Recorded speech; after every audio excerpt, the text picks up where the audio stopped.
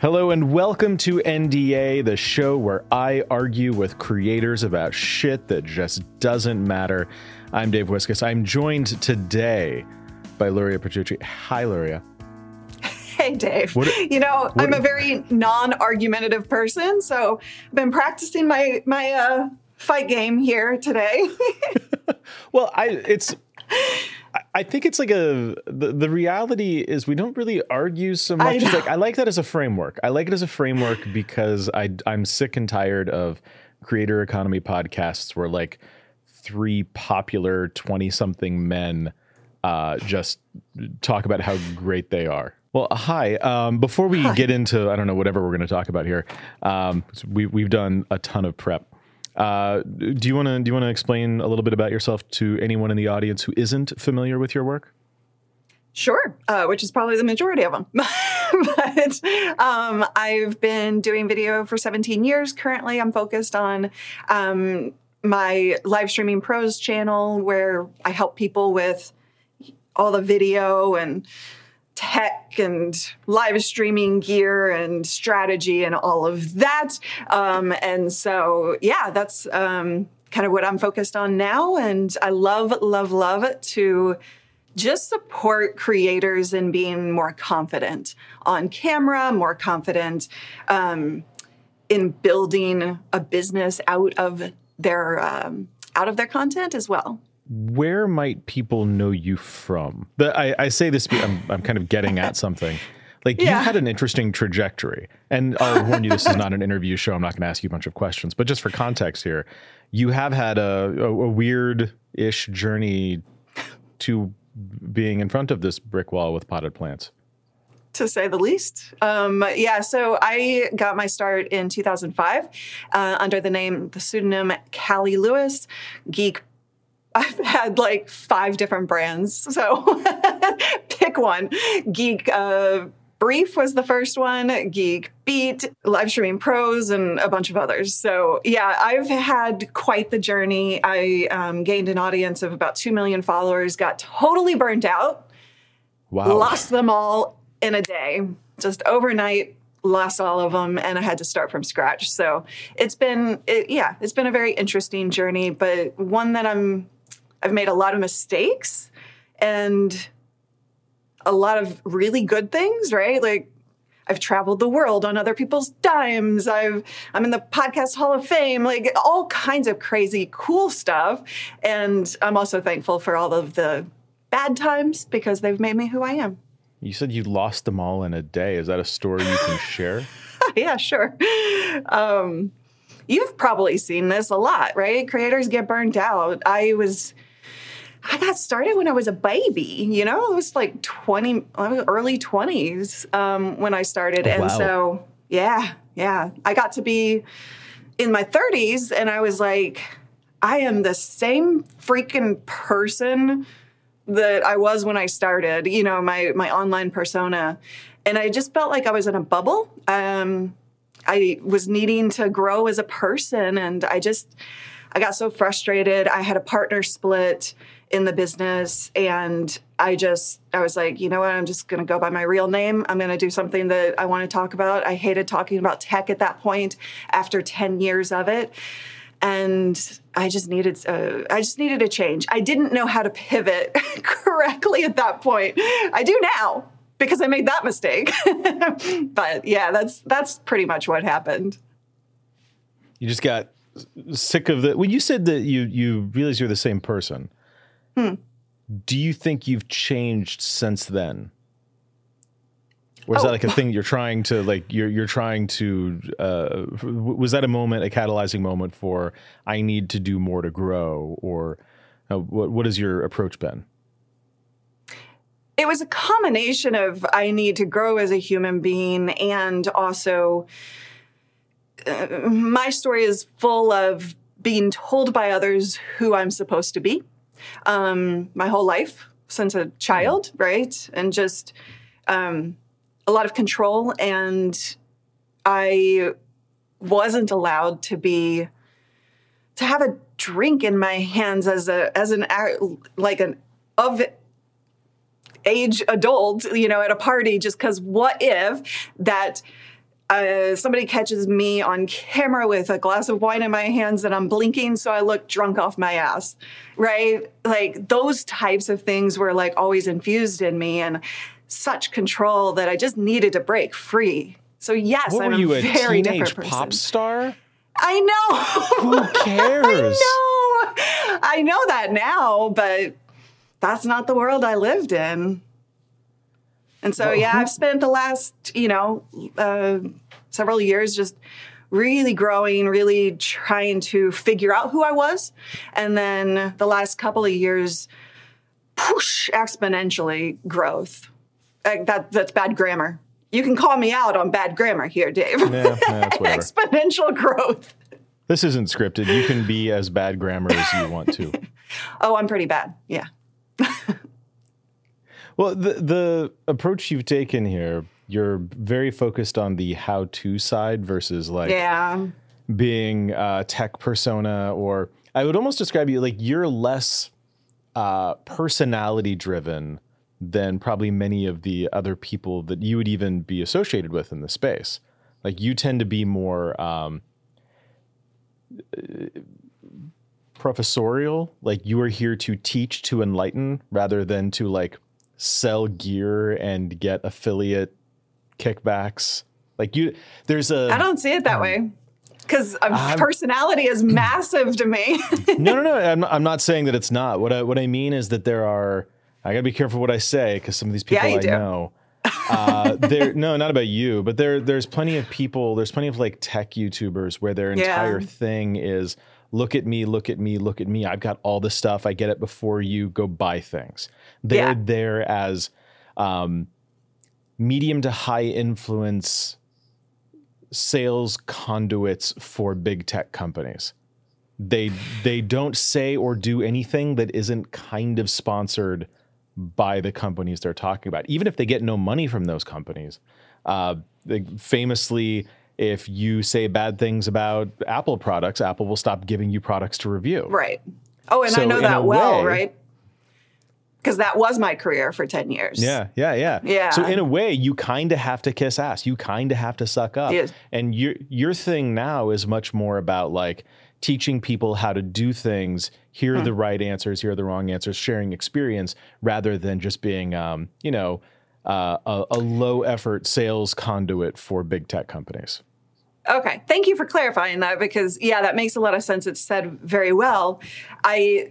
That's what I did for 10 years. I was the earliest one of the earliest tech YouTubers, along with iJustine, right? And I'm not saying she is who you were saying, like by any means. I'm just identifying kind of the times, right? But now when I kind of blew things up, I was like, you know what? Who am I? I started asking that question. Who am I? And I'm a person who just freaking loves to help people and be of support to others.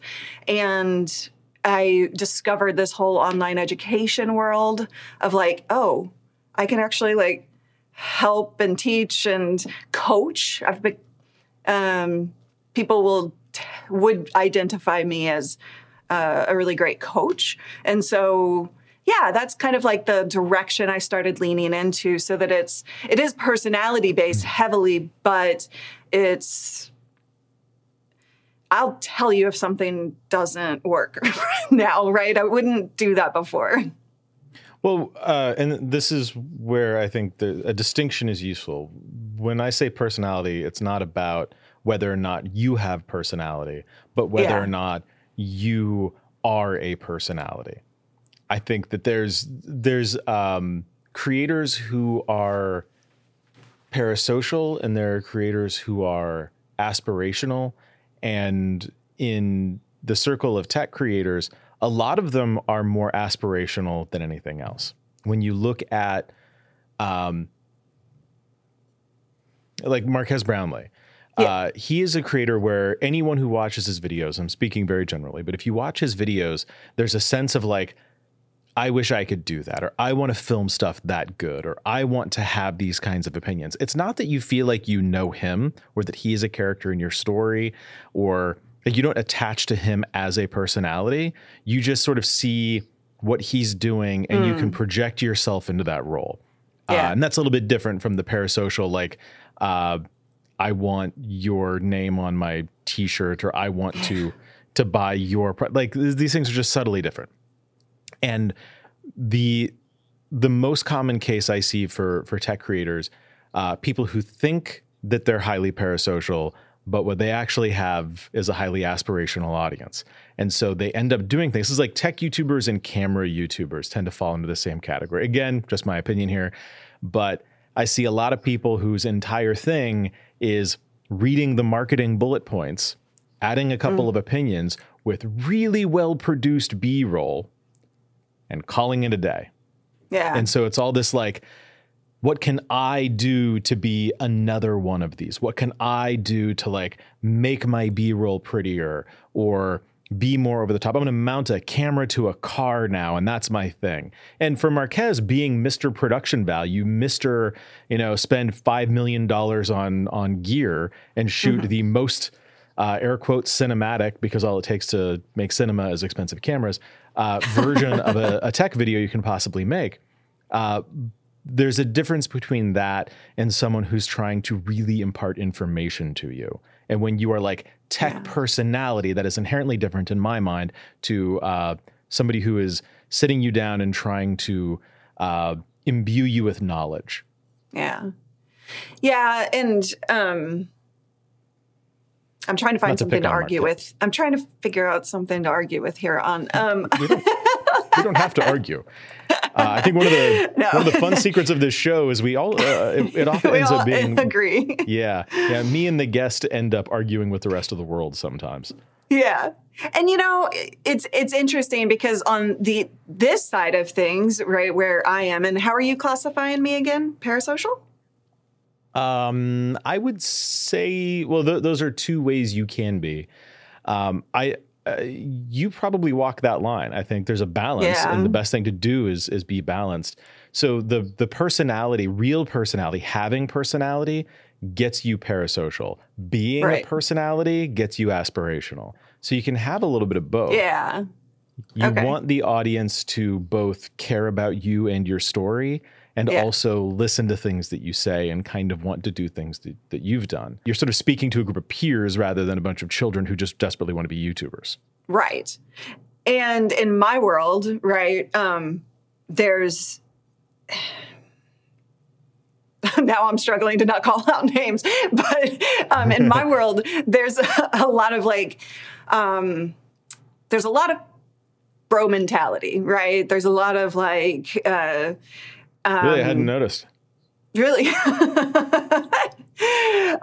There's a lot of teaching, and I said I was a coach and stuff, and I like to teach and help. There's a lot of teaching that happens out there that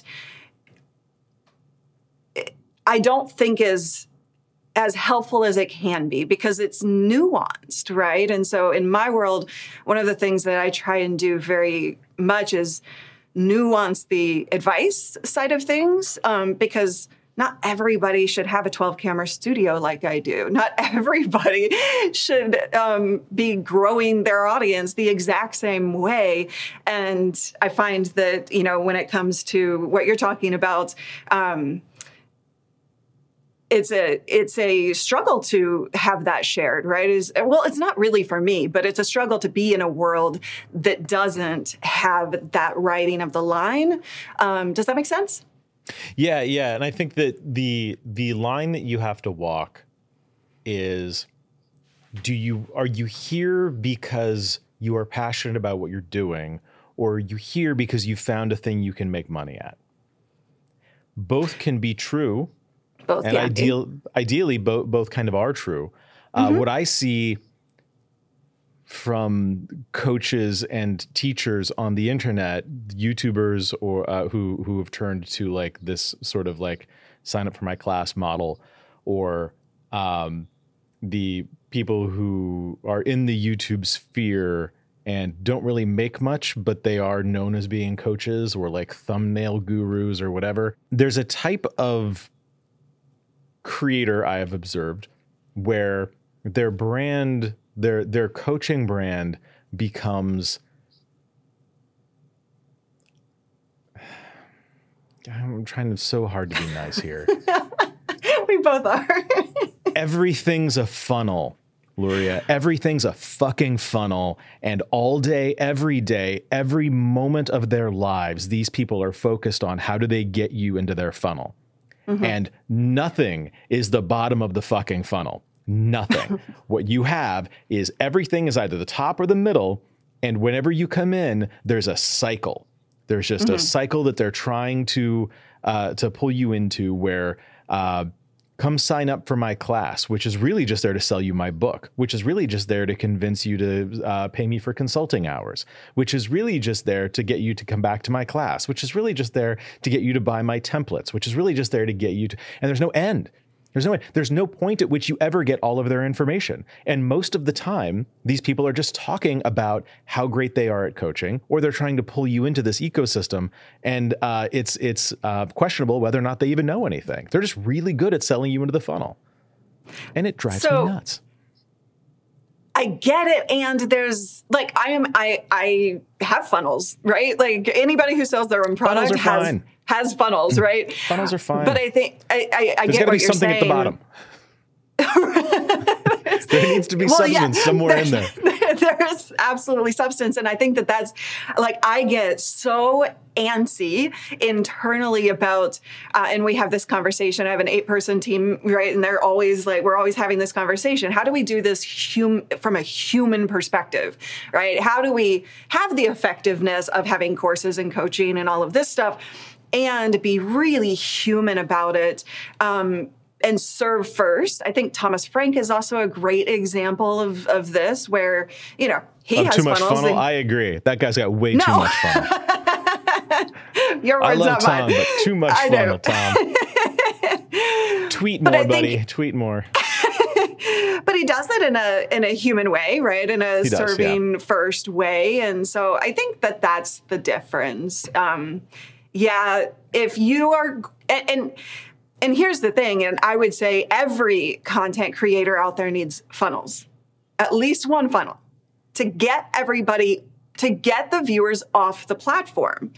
My biggest mistake, the reason that I failed miserably and lost 2 million people, because I burned out because I was doing, sponsorships. Like that was my model, right?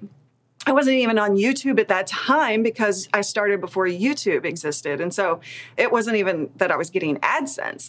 My whole business was around sponsorships only. And it wasn't until I gained the insight of having a funnel to move viewers off, to be able to communicate with them in a different way off the platform and also have great on-platform presence.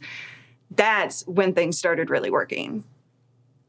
Yeah. I think yes. And I'm not going to argue against funnels. My entire business is getting people moved off of YouTube into a thing that I built. Totally. Right. So I'm not throwing shade at the concept of funnels. And I'm sure that I just wanted to clarify that, right? Any soundbite here could be clipped out to make me sound terrible. But the problem I have isn't with the concept of funnels. Yeah, there's a difference between the audience and your audience. The people who watch your videos are the audience.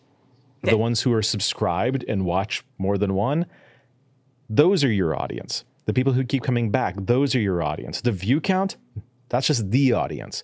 And so finding ways to take random strangers and turn them into the audience, and then turn the audience into your audience, and then turn those into relationships that you can take with you, even if you leave YouTube or whatever your platform of choice is forever, that is inherently a funnel. And that's fine. That's good. We should all be doing that. We should all be, as creators. I hate the term YouTuber. I mean, right. I'll use it because there's no better word for this. But like, what drives me nuts about people identifying as YouTuber is that why are we giving so much of the credit for our work and for us building our businesses to the platform? YouTube is great. 1000% agree. We love YouTube, all the love in the world to YouTube. Yes. I think they're unfairly maligned in many ways. I am much more pro YouTube than I am anti YouTube on every possible front. But can we please stop giving them all of the credit for everything we do? They are nothing without us. Right. It's infuriating. And we are nothing without them, right? So Sure. I view it as a partnership, right? Agreed.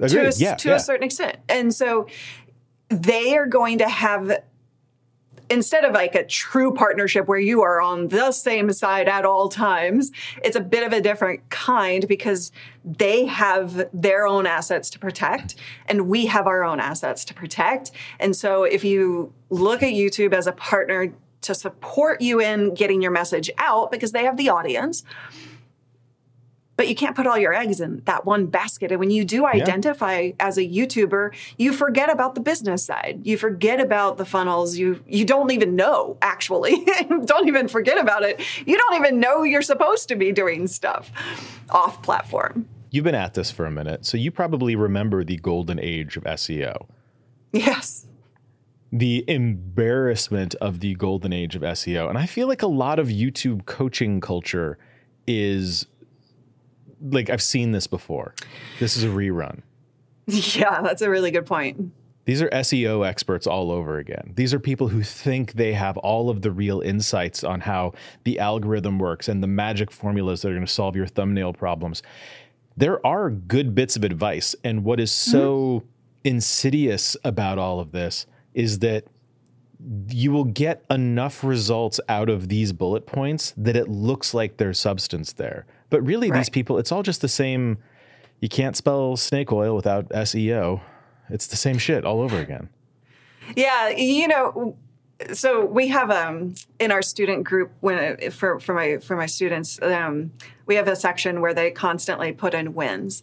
And you know what I've been noticing is that they follow advice and they put their own personality or their own nuance into it. That's when we see them have wins, not just by following an SEO advice, right? It's like not just doing one piece of data.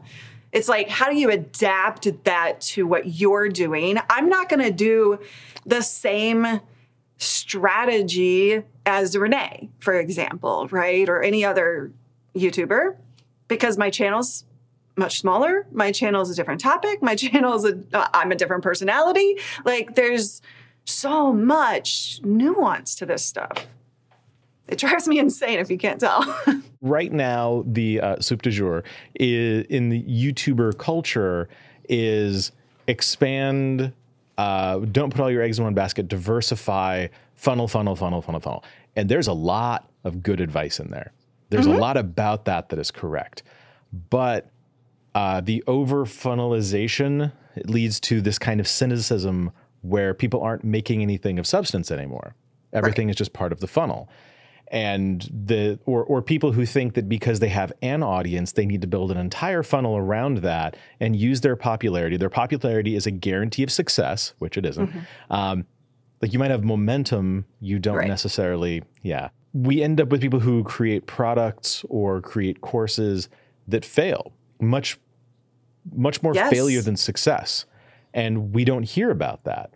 What we hear is YouTubers who start these courses on the side and they go out and tell stories about or they make entire videos about how much money they make, showing off the lifestyle, which is only really there to serve the narrative of how good a coach they are.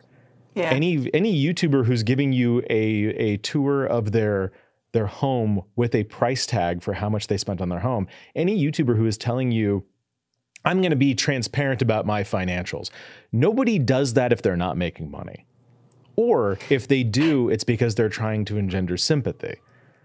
All of these things are done cynically, not for transparency. They're done for business reasons. There's so much emphasis placed on authenticity and so little emphasis placed on sincerity. Where do you think your trajectory goes? Thank you. Where do you think your trajectory goes? Because you've moved away from the cynicism and you're doing this, I feel, the right way. And you're not leaning into, look at me, I'm the personality, give me money because I'm just a personality. Your approach, from my perspective, has been, I want to actually build something of substance and of meaning. And there's a lot of what you do that can survive you. If you decide to go off camera or move on to other things, the knowledge itself, the business that you're building, can someday live without you being on camera to do it. Is that the goal? Abso-freaking-lutely. And in fact, it's been the goal since day one. When I first started, my idea was I didn't go to college. I don't have any actual expertise in anything other than dancing for fun. Like what? I started this with the idea that one day when I die, I was leaving something behind in a much bigger way, that it was going to continue after me. Now I'm 17 years in, and I'm only just in the last couple of years being able to really start to build that in an intentional and meaningful way. But yes, that's where my heart, it always has been. I had a lot of bumps along the way. I'm figuring it out now, right? And so like, I know that that's where I'm going. And I'm not going to have kids. Like, this is my thing, right? Like, this is my legacy. And I've actually mentioned this to you before. I don't, I haven't really announced this publicly, but I'm going to be starting my personal brand and just really focused, like, yes, doing live streaming pros, helping support people. But I really want to like lean into some of this type of conversation a lot more of like, just staying true to who you are within all of this stuff. Staying true to who you are as a content creator. That's the class I did on Nebula. That's staying true to who you are when you're building out funnels, staying true to who you are, throughout all of these decisions that we have to make as creators, because that's where the difference is going to be made in just enjoying doing what we do, like long term, not just, I think YouTubers, quote unquote, get into this because they see that it is a possibility, and it absolutely is. But if you don't have sincerity, and I hate the word authenticity because it's way overused.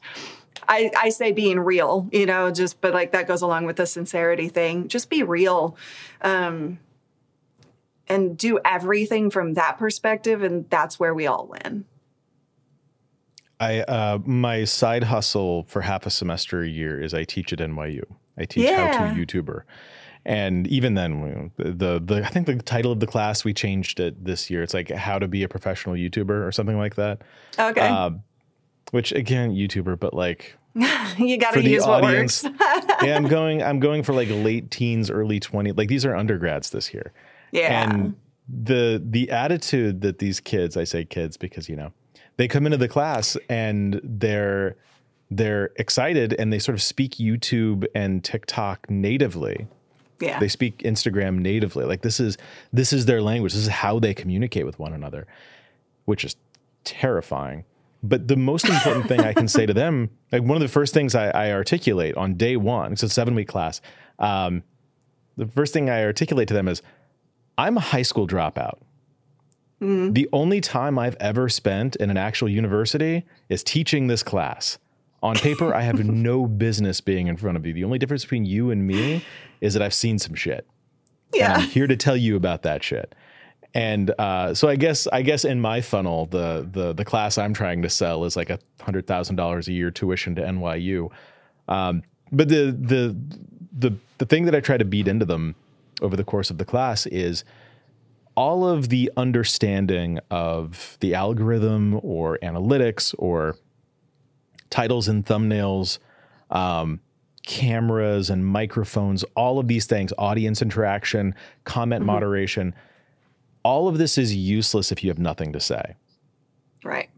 The most important thing that you can do, the most important thing that you can be is honest with yourself about what you have to contribute. If you are just here to share your story, that is fine.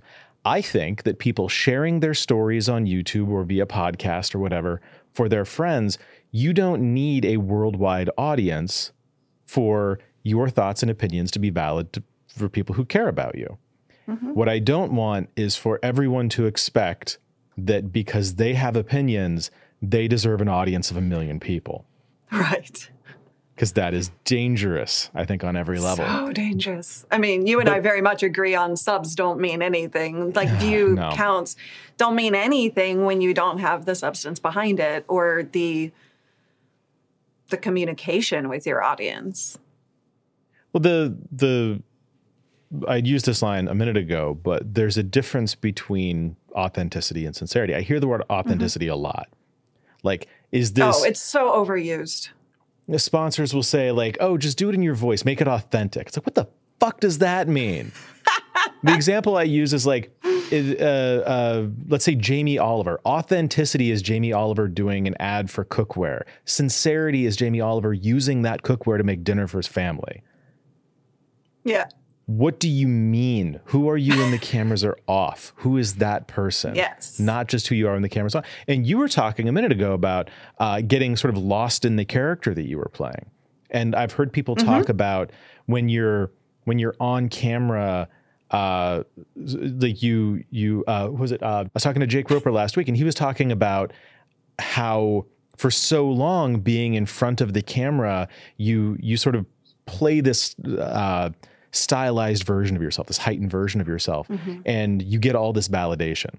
You get all of this positive feedback for that character, and you start to think, this is the person that people like. I need to keep being this person. And then you stop turning it off when the cameras go off.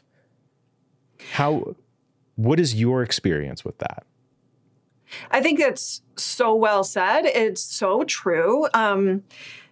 Because for a number of reasons, I think. One, we don't think, as human beings, and especially creators, we don't stop to identify who it is we are.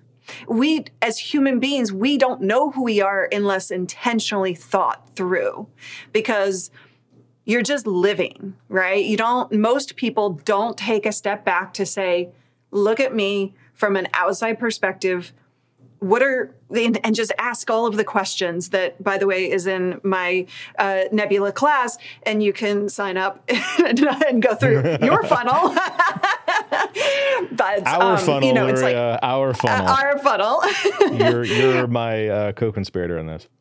There you go. But like, you know, you have to know what it is that people actually think about you versus what you think about you, because the person that we see in the mirror is a very different thing. I think, Dave, and I don't know this to be true, but Dave, I think you're very aware of both what you think of yourself and what other people think of you. And you hold true to that. Most people don't. And so without the thought of what makes me truly me, and what are my true values within me? Not just what is nice to say, but being real with yourself about that. That's the only way that we can be real in our videos and not allow that experience to happen over time. And it's also one of the reasons I love live streaming, because it forces you to be real with your audience. So yeah, that's what I would say to that, I guess. And you look like you disagree. No. I 100% agree. I've been thinking a lot lately about how invested am I in making friends in this space. There are companies, I won't mention here because I don't want to give them the airtime, but there's, I think last time I saw you was at Vid Summit, right? Yeah. Or no, was your class after that or before that? No, it was before. Before. Yeah. Yes, last time I saw you was Vid Summit. Almost notoriously at this point, during my Vid Summit talk, I mentioned a company and their contract practices, thinking that everyone in the room just knew this. And somebody shouted out, "What's wrong with the contract?" And so I stopped and I spent a few minutes explaining what the contract thing was. And there was an audible gasp. That company was one of the sponsors of the event. Yeah. And I have it on very good authority that they do not like me. And I also have probably not. I also have it on good authority that they very actively don't like me, and have made that fact known to some people. Do I care? There's a couple of paths I can take here. Down one path, I'm a good citizen, and I network, and I rub elbows with all the right people, and I know people at all of the companies, and I can make deals happen anywhere. Down the other path, if I see bullshit, I call it out. Yeah. Down the other path, if I see bullshit, I'm not afraid to tell people there are sharks in the water and these are predators. Mm-hmm. And ultimately, like, man's got to have a code.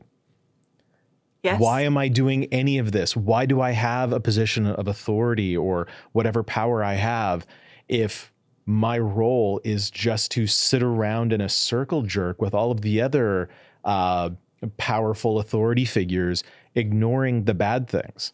If we can't hold each other accountable, if your contracts are so bad that somebody getting on a stage and just describing what's in it is enough for you to be angry, maybe it's not on me. Maybe I'm not the one who needs to change. And I realize this might be ultimately some sort of like industry career limiting move from me. And it would not be the first time I've done something like that in an industry. But like, who am I?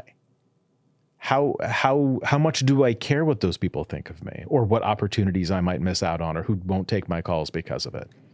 You know, the thing that's caused me to come to terms with people might not like me is that multiple times throughout my 17 years, people have taken to attacking me publicly and harshly. And when that happens, and let's be honest, I don't believe in drama, public drama at all. I don't believe in drama in general, but I don't believe in public drama at all. And so I would stay silent or just not speak about it and just go on with my business and keep on moving. And human nature is such that when one person's talking and the other isn't, guess what? Who do they believe, right? The person who's talking. And so it has been very eye-opening throughout all of my experiences, just human nature.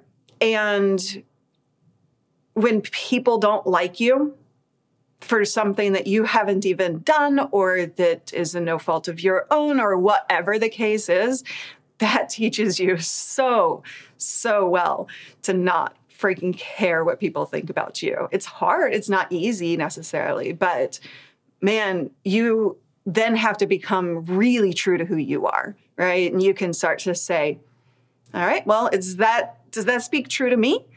No. Okay. Then I'm moving on, right? And so with that story that you just told, what's your truth? Like, what is that motivation for you? And that can allow, I think, you to just say, release. We have to be so aware now of ourselves. Yeah. The positions that we take. I tend to be, you know me, I don't shy away from my own opinions on things. Right. I'm not afraid to conversationally step in shit and then have to clean it up versus never saying anything of substance. Just who I am. The job I have to be a little bit more balanced or a little bit more, I find quiet. Like most of my Twitter account, when I say things in public now, I'm not very spicy. Not because I have nothing spicy to say. I got a lot more spice in there than I'm letting on. But like this show is a risk. It's a calculated risk. I'm sharing sort of unfiltered opinions, and I don't even edit the show. Eric edits the show. Yeah. Or we got a team of people working on this behind the scenes, right? Like I'm not going through filtering this. But do they have rules from you? They don't have rules of like, if I say this. No, I trust them to have good judgment. And if I say a thing out loud, unless they're cutting me out of context, like there'll be moments where it's like, oh, let's maybe take that bit out. But for the most part, like I'm not going through and censoring because I don't have the energy. I can't. Sure. I can't live like that. But we're so, as a culture, we're so aware of everything we say, everything we do, and everything is broadcast all the time. Do you follow Joss Fong, Vox? No. She tweeted a thing yesterday. It was a small Twitter rant about the ways in which girls are now forced to be aware of their own appearance, and how 20 years ago, what'd she say? It was something to the effect of like, it's hard to articulate that 20, 30 years ago, we only had a vague notion of what we looked like as people. And now we are constantly looking at screens that have a little window that show us our own faces. I have three versions of me on a screen in front of me right now as I'm talking to you. That's FaceTime interesting. calls. We have a little window with we're constantly looking at ourselves. What does that do to us? Oh, it can be very detrimental unless you have the wherewithal to not allow that to be. I wouldn't have said that. That's a really interesting point because 20 years ago, I was in the modeling industry. So I've always been very aware of what I look like. And I got out of it because I hated it, right? I hated the environment, but that's a very interesting point, and I'm going to go read that tweet because I wouldn't have said that about the world. Eric, can you read the tweet for us? Yeah, so it's a thread, so I'll just read a few parts of it. The first one is, it's not smartphones that make girls miserable. We can be a lot more specific than that. Then the follow-up is kind of, girls see the top 1% prettiest of their peers across the globe and also see themselves about 10,000 times more frequently than I did in high school. They see the likes, they read the comments. They fluctuate between trying harder by buying the products and procedures that they're being sold if they can afford them, and feeling hopeless that they'll ever be okay and loved without that labor. They post and feel stupid for posting. Whew. They post and feel stupid for posting. That is so... God, I feel that. Powerful. That is a powerful tweet right there. Like we are constantly in a state of seeing our own reflection. Not a real reflection, ourselves through a tiny, cheap, shitty camera lens. The front-facing camera on your phone or iPad, that's how we see ourselves now. And you know what, that just made me realize I do this because I'm on camera so much, as we all creators are. I recognize now that a few minutes ago, I looked over to my preview monitor over here, and there was a hair out of place. So I fixed it, right? Just naturally unthinking, okay, got to be perfect over here. Yeah, we were 5 minutes late setting up because Mike and I were setting up lights to make sure that it was the way. And this is I'm going to be in a tiny corner on what's probably going to be a phone screen. What the fuck do I care what I look like? Yeah. But we have to think about this stuff. We have to constantly be aware of our own image. My response to Joss in that thread was, I'm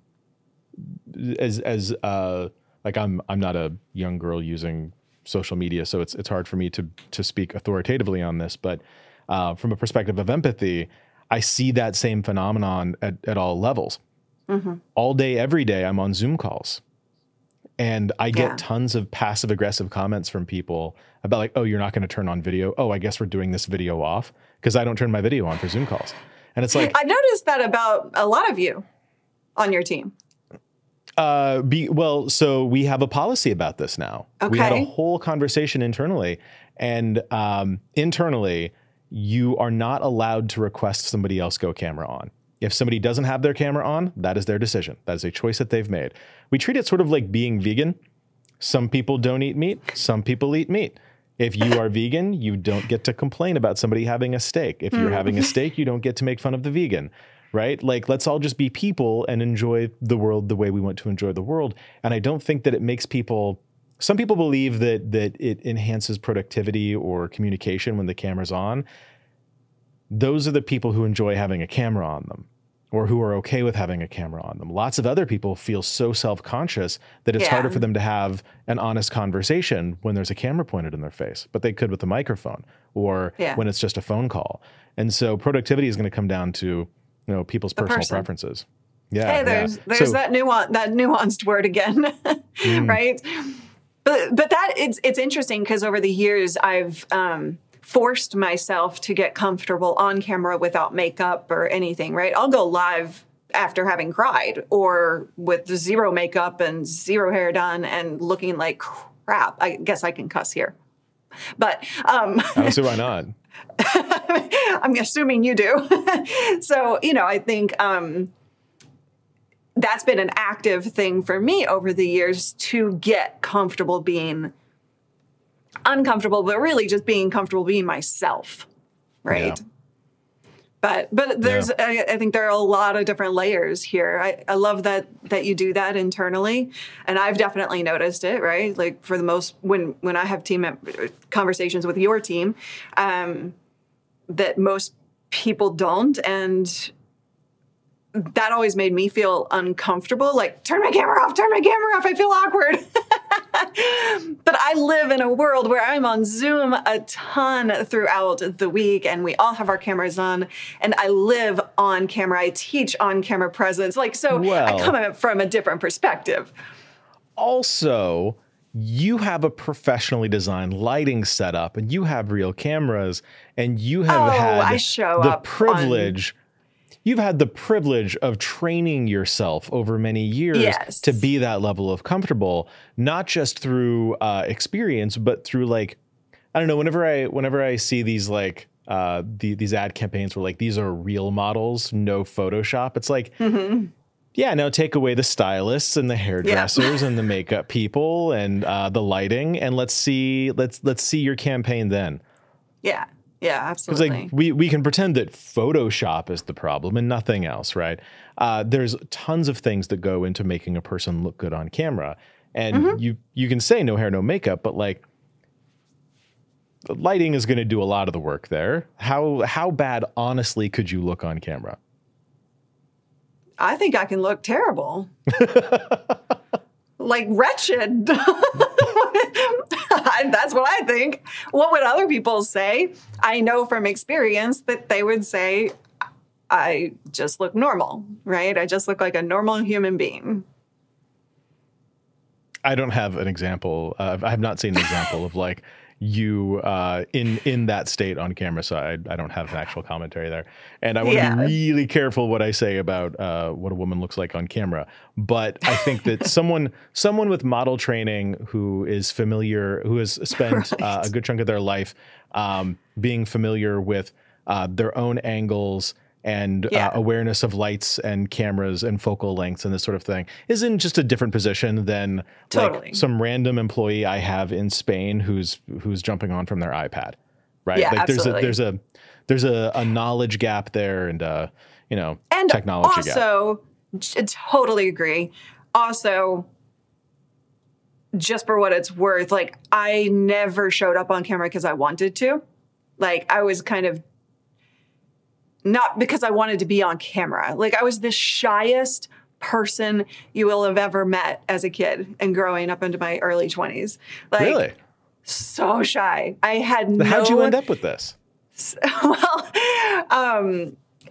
it was early podcasting days, and I had not gone to college. I was running self-storage with my husband at the time because the dot boom had happened, right? So like I didn't go to college. Then I was doing website design and making killer money. Then the boom happened and I kind of had to get a job and wound up in that. And I was like, I don't want to be doing this the rest of my life. Although it served me a great purpose because I learned how to run a business with somebody else's money because I had to do all the budgeting and manage customers and all of this stuff, right? So learned a lot, but definitely when I thought about my future, that wasn't what I wanted to do for the rest of my life. I was the youngest person in the entire company, right? And so that's when Adam Curry was on NPR. Do you know who Adam Curry is?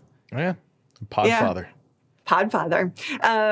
He was on NPR talking about Dawn and Drew podcast. And I was like, that's fascinating. Like everybody has the capability to have a voice.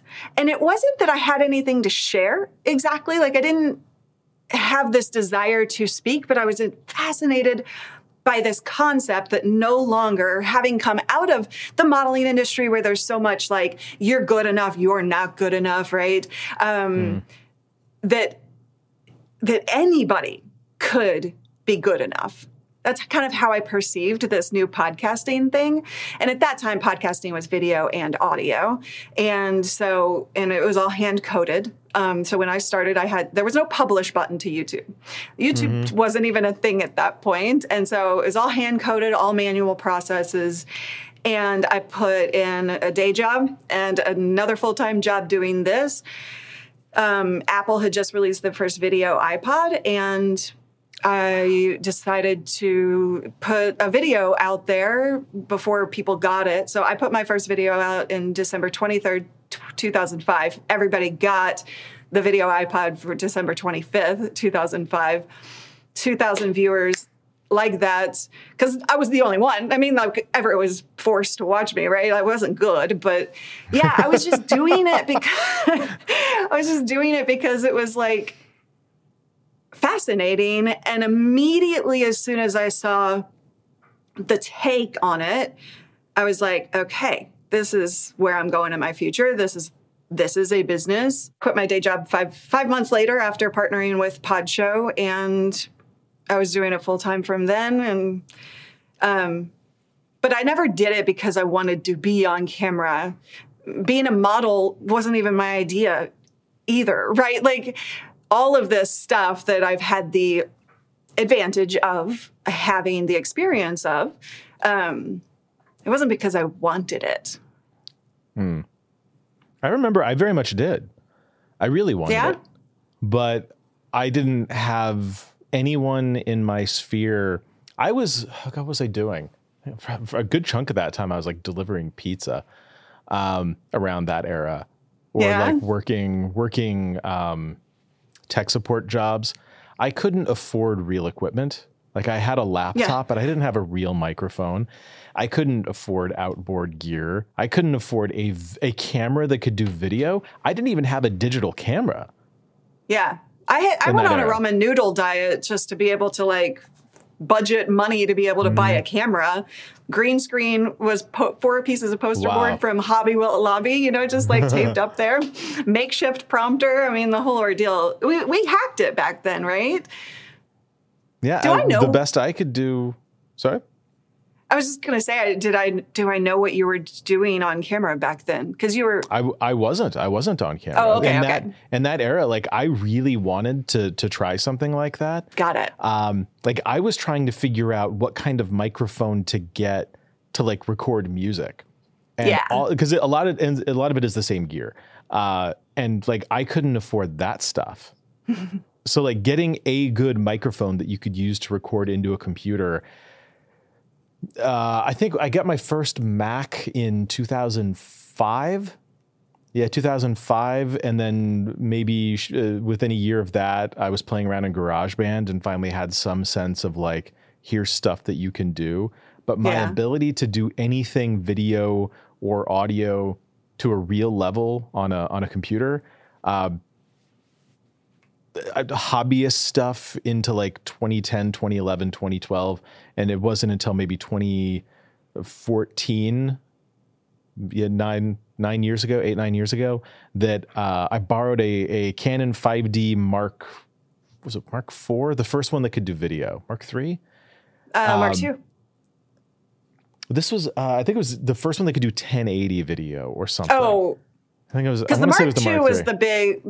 Okay, maybe the higher quality, but Mark II I know did video. Whichever. But yeah, whatever. I borrowed because it was like, there's finally like a camera that like looks good. I didn't understand that it was like frame rates and shutter speed that affected this. Or I was a photo student in high school, so I understood like depth of field. But like, okay, how come like video always looks like shit? And then like, okay, this is a camera that actually looks like a real camera. Borrowed that, started like making YouTube videos, getting on camera. But that was my first like dip into like doing real content creation stuff that wasn't just, making a podcast with my friends. Because podcasting was kind of easy. You didn't have to be on camera. You didn't have to do all this other stuff. Now podcasting is a terrible, horrible thing where you have to be on camera or you can't put it on YouTube. And YouTube is now the biggest podcast platform. What the fuck? Why are there cameras everywhere now, Luria? I don't get it. The good news is that the generation growing up now on the good side is just comfortable, right? I do a yearly challenge that helps people be comfortable on camera, right? And I should take this. I think you're good. I'm so uncomfortable on camera.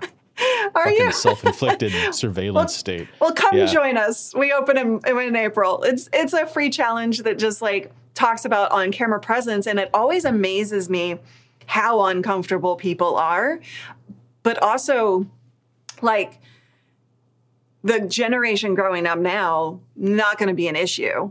On the flip side, obviously, there's the mental health aspect of it. Yeah. So yeah. good pros and cons to everything, I guess, in life. Well, I hope that there's like some natural rebalancing. Did you see this thing? It was a day or two ago. There's now a TikTok filter that de-ages you. Yes. And the example that was floating was like this, sort of middle-aged Gen X guy, but then he looks like he's 22 in the thing.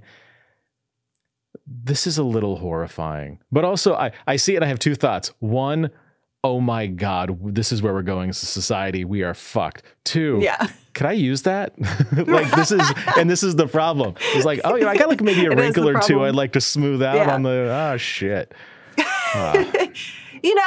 I started getting gray hair at the end of last year. So now I'm having to deal with that, right?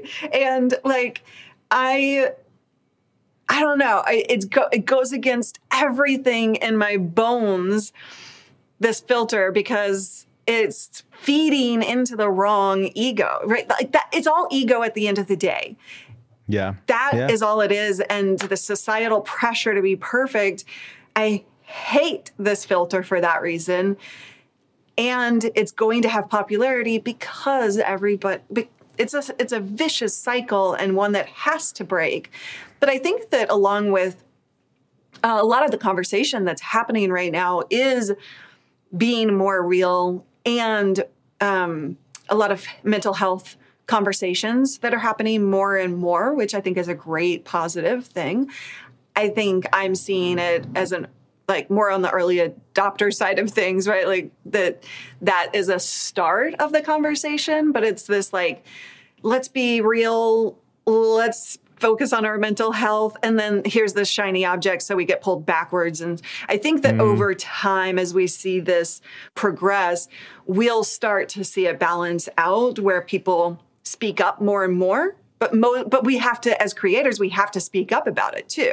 It's on us. It's not on the society. It's on each and every one of us to speak up about it, to take the actions, to break the mold so that we can have the balancing act. Can you tell I'm a little passionate about that? Well, there's the notion of, and we're going back to authenticity versus sincerity here, but the sort of manufactured authenticity of I'm going to intentionally use bad cameras or cheap microphones to keep my show from looking too polished and corporate. This sentiment, like even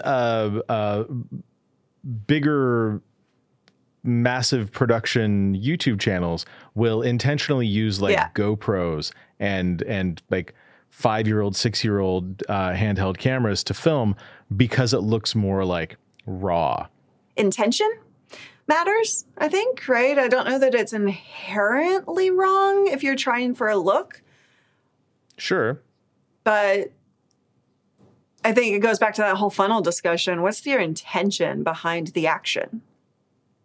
I think it's, well, in that case, my hot take is that creators often mistake the things that make them successful.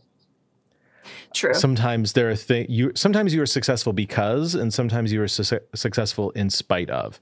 Mm-hmm. And people will look at like, well, I got 10 million views and I used a cheap, shitty camera. Therefore, I'm going to keep using a cheap, shitty camera because that's what got me 10 million views. And we miss out on the sort of opportunity cost of that. Like, well, yeah, but if you had looked a little more professional, maybe you would have gotten 20 million views. I think that this is where we as creators have this trouble, because it's not only that, it's, okay, I did a video about XYZ topic and it hit. And then it drives us insane that the next video on that same topic doesn't hit, right? It's like all of the things that make a video successful isn't necessarily identifiable. And that's a really frustrating place to be as a creator, is to not know what it is. And at the end of the day, I think we do have to look at that opportunity cost and not drive ourselves crazy trying to figure out exactly each piece of it. But there has to be a level of that. So it's a weird mix, I think. People who've been around in this industry or any industry for more than 10 minutes, people who have found success to whatever level on whatever platform, do we have a responsibility culturally to teach, I guess, the next generation of not just creators, but audience? Going back to Joss's tweet, if the problem is constantly being subjected to our own visage, constantly seeing ourselves as we think others are going to see us, which is not how others see us, and then being sold wacky fun filters that smooth out our skin, or in Zoom, where's the, what's it called? I want to make sure I get this right. I'm opening, because we're using Zoom right now, I'm going to go into preferences. Under video, there's a checkbox that says, touch up my appearance. Touch up my appearance. And this is an app that everyone is now using because of COVID. We all use Zoom. It's all Zoom all day. And there's a checkbox to touch up my appearance. It doesn't even explain what that means. But people will check that box just to be prettier. That's a be prettier checkbox. Why wouldn't I click that? Of course I would click that. Do we have a responsibility? If those things aren't going away, what can we do? We can't convince people not to use them. We can't convince people to accept themselves. But could we teach people, God, this sounds so terrible. This is dystopian, what I'm about to say. Could we teach them how to better hold the phone on a FaceTime call? Could we teach people how to put themselves in more flattering lighting situations? Could we teach people that maybe everyone else is also just staring at their own little window and not at yours, and we're also busy looking at ourselves, that we don't notice each other, and maybe now people are seeing you less than they ever did before? Yeah. What do we tell? What do we tell these, as Joss said, these girls who are feeling shitty about themselves after staring at their phones all day? What do we say? Yes, we do have a responsibility, and we share that responsibility with YouTube and parents. Okay. Parents have to take some responsibility to this, to raise children that ignore the societal standards.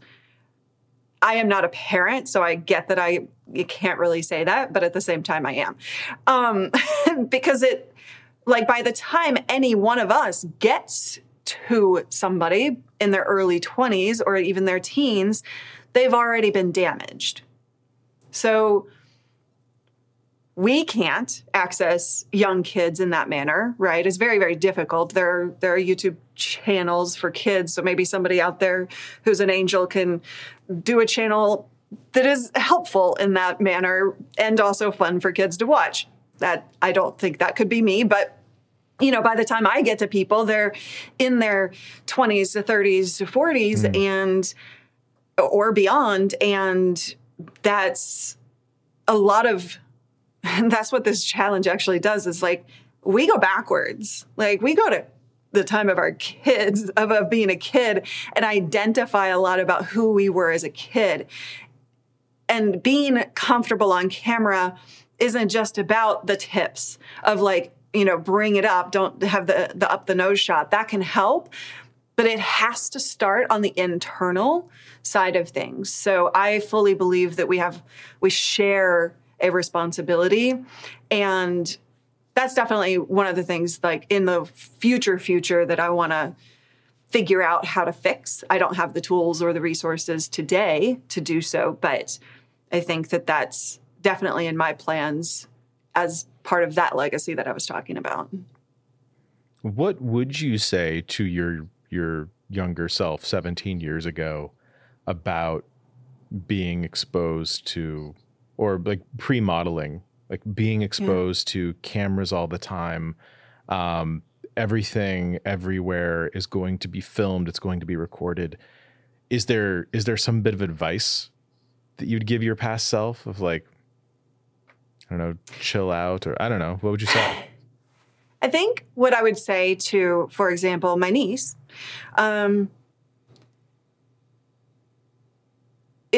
doesn't have anything to do with the physical appearance. It has to do with creating a strong inwardly look at who we are and being confident in that. Because when that is strong, and kids can have that, I've seen it.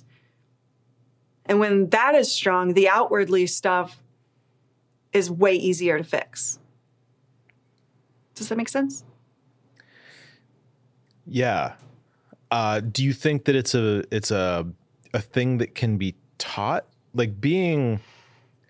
Yes, I do. You and I have different experiences from Sure. earlier points in life. I'm going to try to be careful not to make too many assumptions, but when you say experience modeling, I will just compare that to when I was in high school, I was 300 pounds. Yeah. So slightly different frames of reference. There can be a ton of shared experience, shared human experience in there. But I think fundamentally being told, and this is also, there's gender stuff in here. It's way more complicated than I can possibly cover in what I'm about to say. But I think that if you grow up being constantly told how pretty you are and so much of your value is baked into that, the ways in which that can be destructive is similar to, but also very different from when your value is so associated with how you look because you've only ever been told that you're fat or you're ugly. Being like those are kind of two sides of one coin, but they are different. It is. They are different, yes. And from my experience, like, I'm just going to say it and claim it because I was a freaking cute kid. Like my kid pictures are like adorable. And I did get that a lot, right? Of like, oh, like dress up, like smile pretty for the camera, smile pretty, be nice. You're a good girl. Like these are all things that are detrimental. I would say to my dog. I've stopped even saying that to my dog and found other alternative ways to respond because I think that you don't want your dog to value their self-worth based on their image. Exactly. No, but I think it's demeaning. It's demeaning is what happens, right? Is like those words, even though words quote unquote shouldn't hurt us. Oh, they do because they infuse belief systems. And so I think that, and on top of that, women have, a bit of an extra situation going on with that. Yeah. And I know you do, and I appreciate that. By the way, remind me to tell you what I first thought of you initially. We can come back to that. But I think that the thing is like we have to live up by men's standards, and we are constantly proving ourselves to be pleasing to men. How can we not have these issues today? Yeah. So, yeah. There's my wife was a model when she was younger, and she's toyed around with like maybe doing like Instagram influencer stuff, like especially early days of COVID. She was like looking for stuff to do and was kind of going crazy with that, and never taken anything super seriously. But she's like really big on cultivating her aesthetic. She's a fashion marketing student. Well, just graduated, but like she values these things. She values fashion. She values aesthetic design. And we were at breakfast a couple of days ago, and this woman walks into the restaurant, little like cafe style restaurant, extremely well dressed head to toe, wearing Dior, and followed by a slightly younger woman who is also very well dressed. And my wife says, "Oh, they must work at Dior." And I look up and I chuckle, and I'm like, that woman doesn't work anywhere. Everything about this woman in my mind says I don't work. And they sit down, they order 1 cup of coffee. As soon as it arrives, they both stand up, and the I don't want to say the older, but like the slightly older of the two women, tall blonde, she walks ahead, and the other woman, a couple of inches shorter, dark hair, carries the cup of coffee behind her. They go outside. The dark-haired woman sets the cup of coffee on a table outside, and then they start getting pictures of it with a New York City landmark behind it. And then the blonde woman takes off her coat and starts posing with the coffee and doing all these different things. And my wife is like, see, she has a job. She's an influencer. Yeah. And I'm like, oh my God, I don't know what to do with that as a notion. And so we had, and it still continues now, this sort of argument over what that means, or if that's a real job. And she's like, well, you should be sensitive to people who are online content creators. And I'm like, sure. What is she creating? What is the thing? Like, I don't get the vibes here that she's like doing a campaign for something. You don't know the whole story, do you? Of course not. But right, so like I'm making a ton of assumptions here. Yeah. You are. And the reason I have empathy for that is that before the word influencer existed, and nowadays most people I know, including myself, feel it's a very vain, very negative term. But before that word existed, that's kind of what, in addition to the tech stuff, like the Board of Japan, Germany, like Australia, they just had me in their countries to share my experiences as I traveled. And like, that was kind of what an influencer is, right? And so did that give me amazing experiences? Yeah, it did. It would be the definition of this, what you're describing. And I was able to add substance to that, right?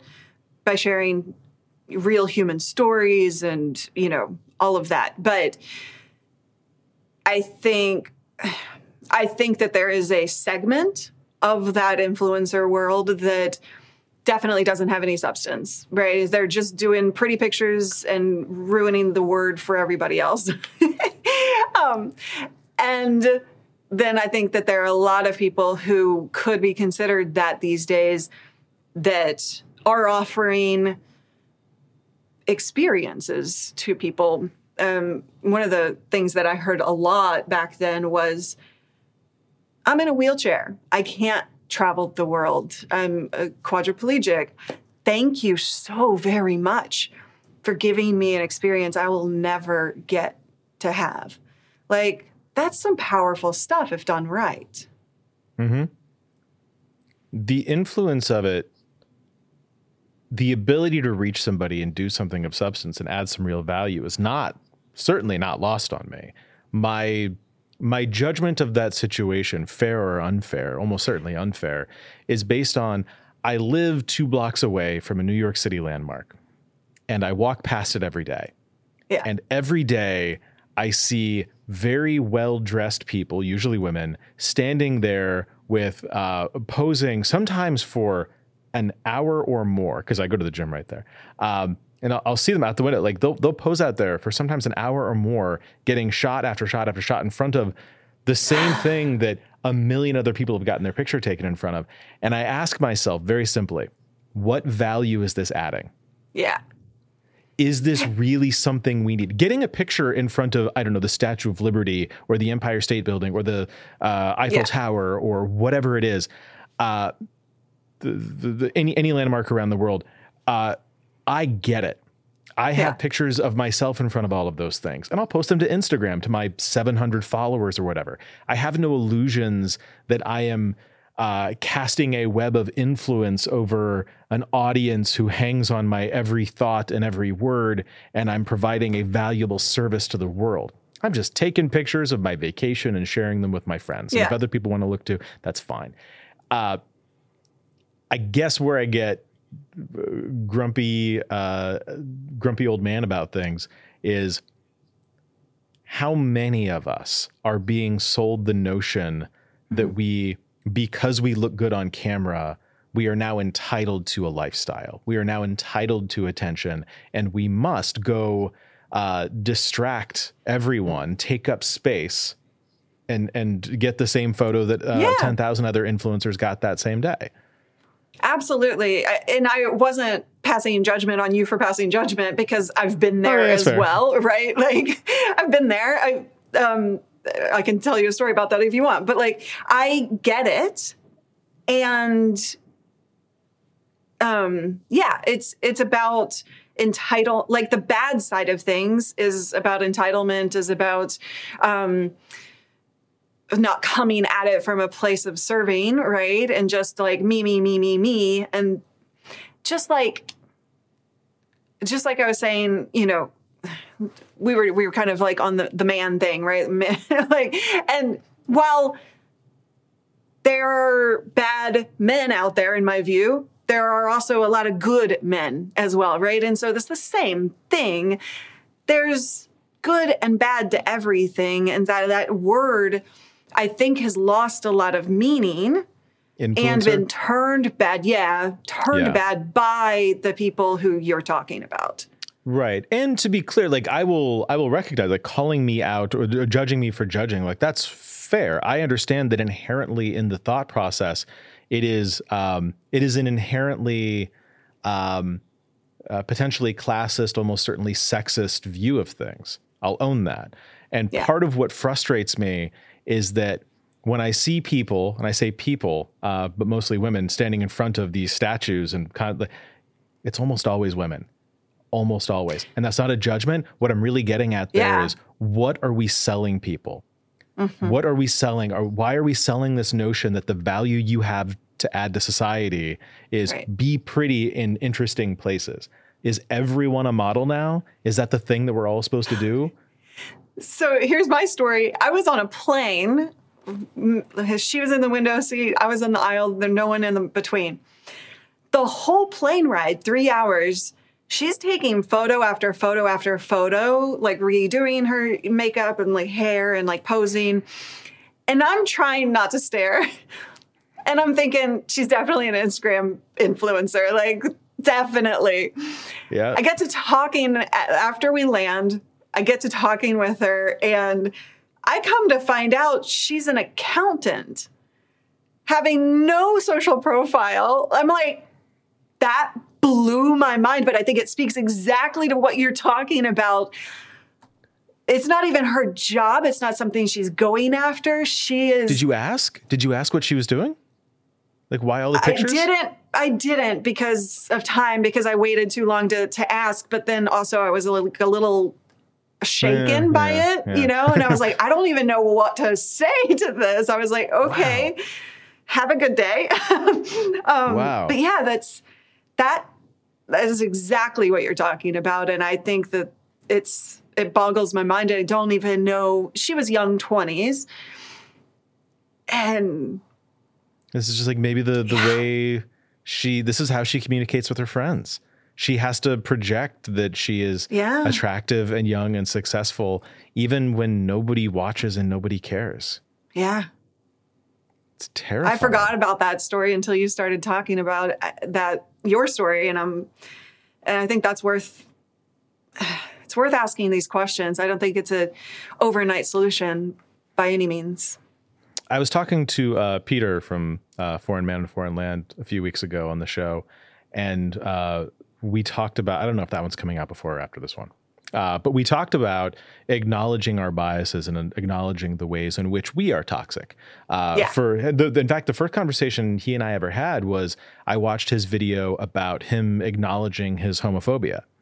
And I thought it was a really powerful video to like own all of the toxic things that he used to think, all of the toxic things that he used to feel.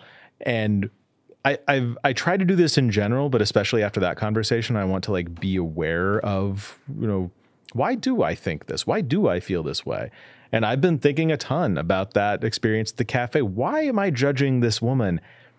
What is really underneath this? Yeah. Is there something in myself I need to evaluate, or where's this perception coming from? I'll work through that. But I really do think that there's a strange set of expectations placed on all of us. And I didn't know what we were going to talk about when we started this. I very rarely do. I don't come in with an agenda most of the time. I think it's interesting that when speaking to someone who, like, your job is to help people on camera, your job is to help people do this.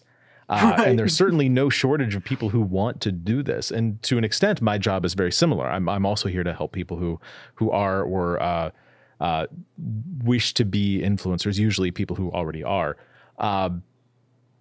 So are we the problem? No, and this is where, like, the question of, like, what is our responsibility? I think this is an important question. What do we owe? Like, I teach students. You teach students, different settings, but, like, well, we owe them everything to support them in the way that they need to get over their hurdles, right? And for me, that looks very much like having these conversations with them and saying, what is it about your fear of being on camera or the way you're showing up on camera, and getting them to identify those internal things and saying, okay, now how do I get over that? How do I release that? And a lot of it is based around looks, but a lot of it is based around being vulnerable in my students' experiences. And this conversation has come up multiple times in the last week of people going through a hard time, right? A transition and just and being kind of drained and not being able to show up on camera because they feel like they look crappy and they don't know what to say. And my job is to say, show up anyway. Show up with sincerity, as you would say. Yeah. Show up real. Tell your story. Talk to your audience. Create a relationship from a human to human perspective. You don't have to show up every single video and say, here's the best camera of the year. Like, if that's your job, that's okay to be vulnerable in between and when you feel it. And so I think that from my perspective of my job and my, my responsibility is to push them beyond those challenges and find new ways to cope, to handle it. Not that I'm a therapist. But we kind of both are, whether we want to be or not. Yeah, we are. People say that about me all the time, that it's like therapy around me. But, it's like, I don't know. It's just, let's lead from the heart and let's work intentionally day in and day out to put the crap behind us. There have to be better tools, I imagine, than the tools we have today. And so well, I think Dave, maybe, yeah. Why don't you and I work to figure something out together? All right. Well, yeah, let's you and I, two people who aren't parents, get together to solve the next generation's body image and mental health issues. Perfect. I'm in. Right. Let me raise everybody else's kids. That's what I got a hysterectomy and I traded that in for like all the kids in the world. Right? I'm like, great. Okay. Infinite children. Infinite. Wait, Luria, you said you were going to tell me what you thought of me when we met.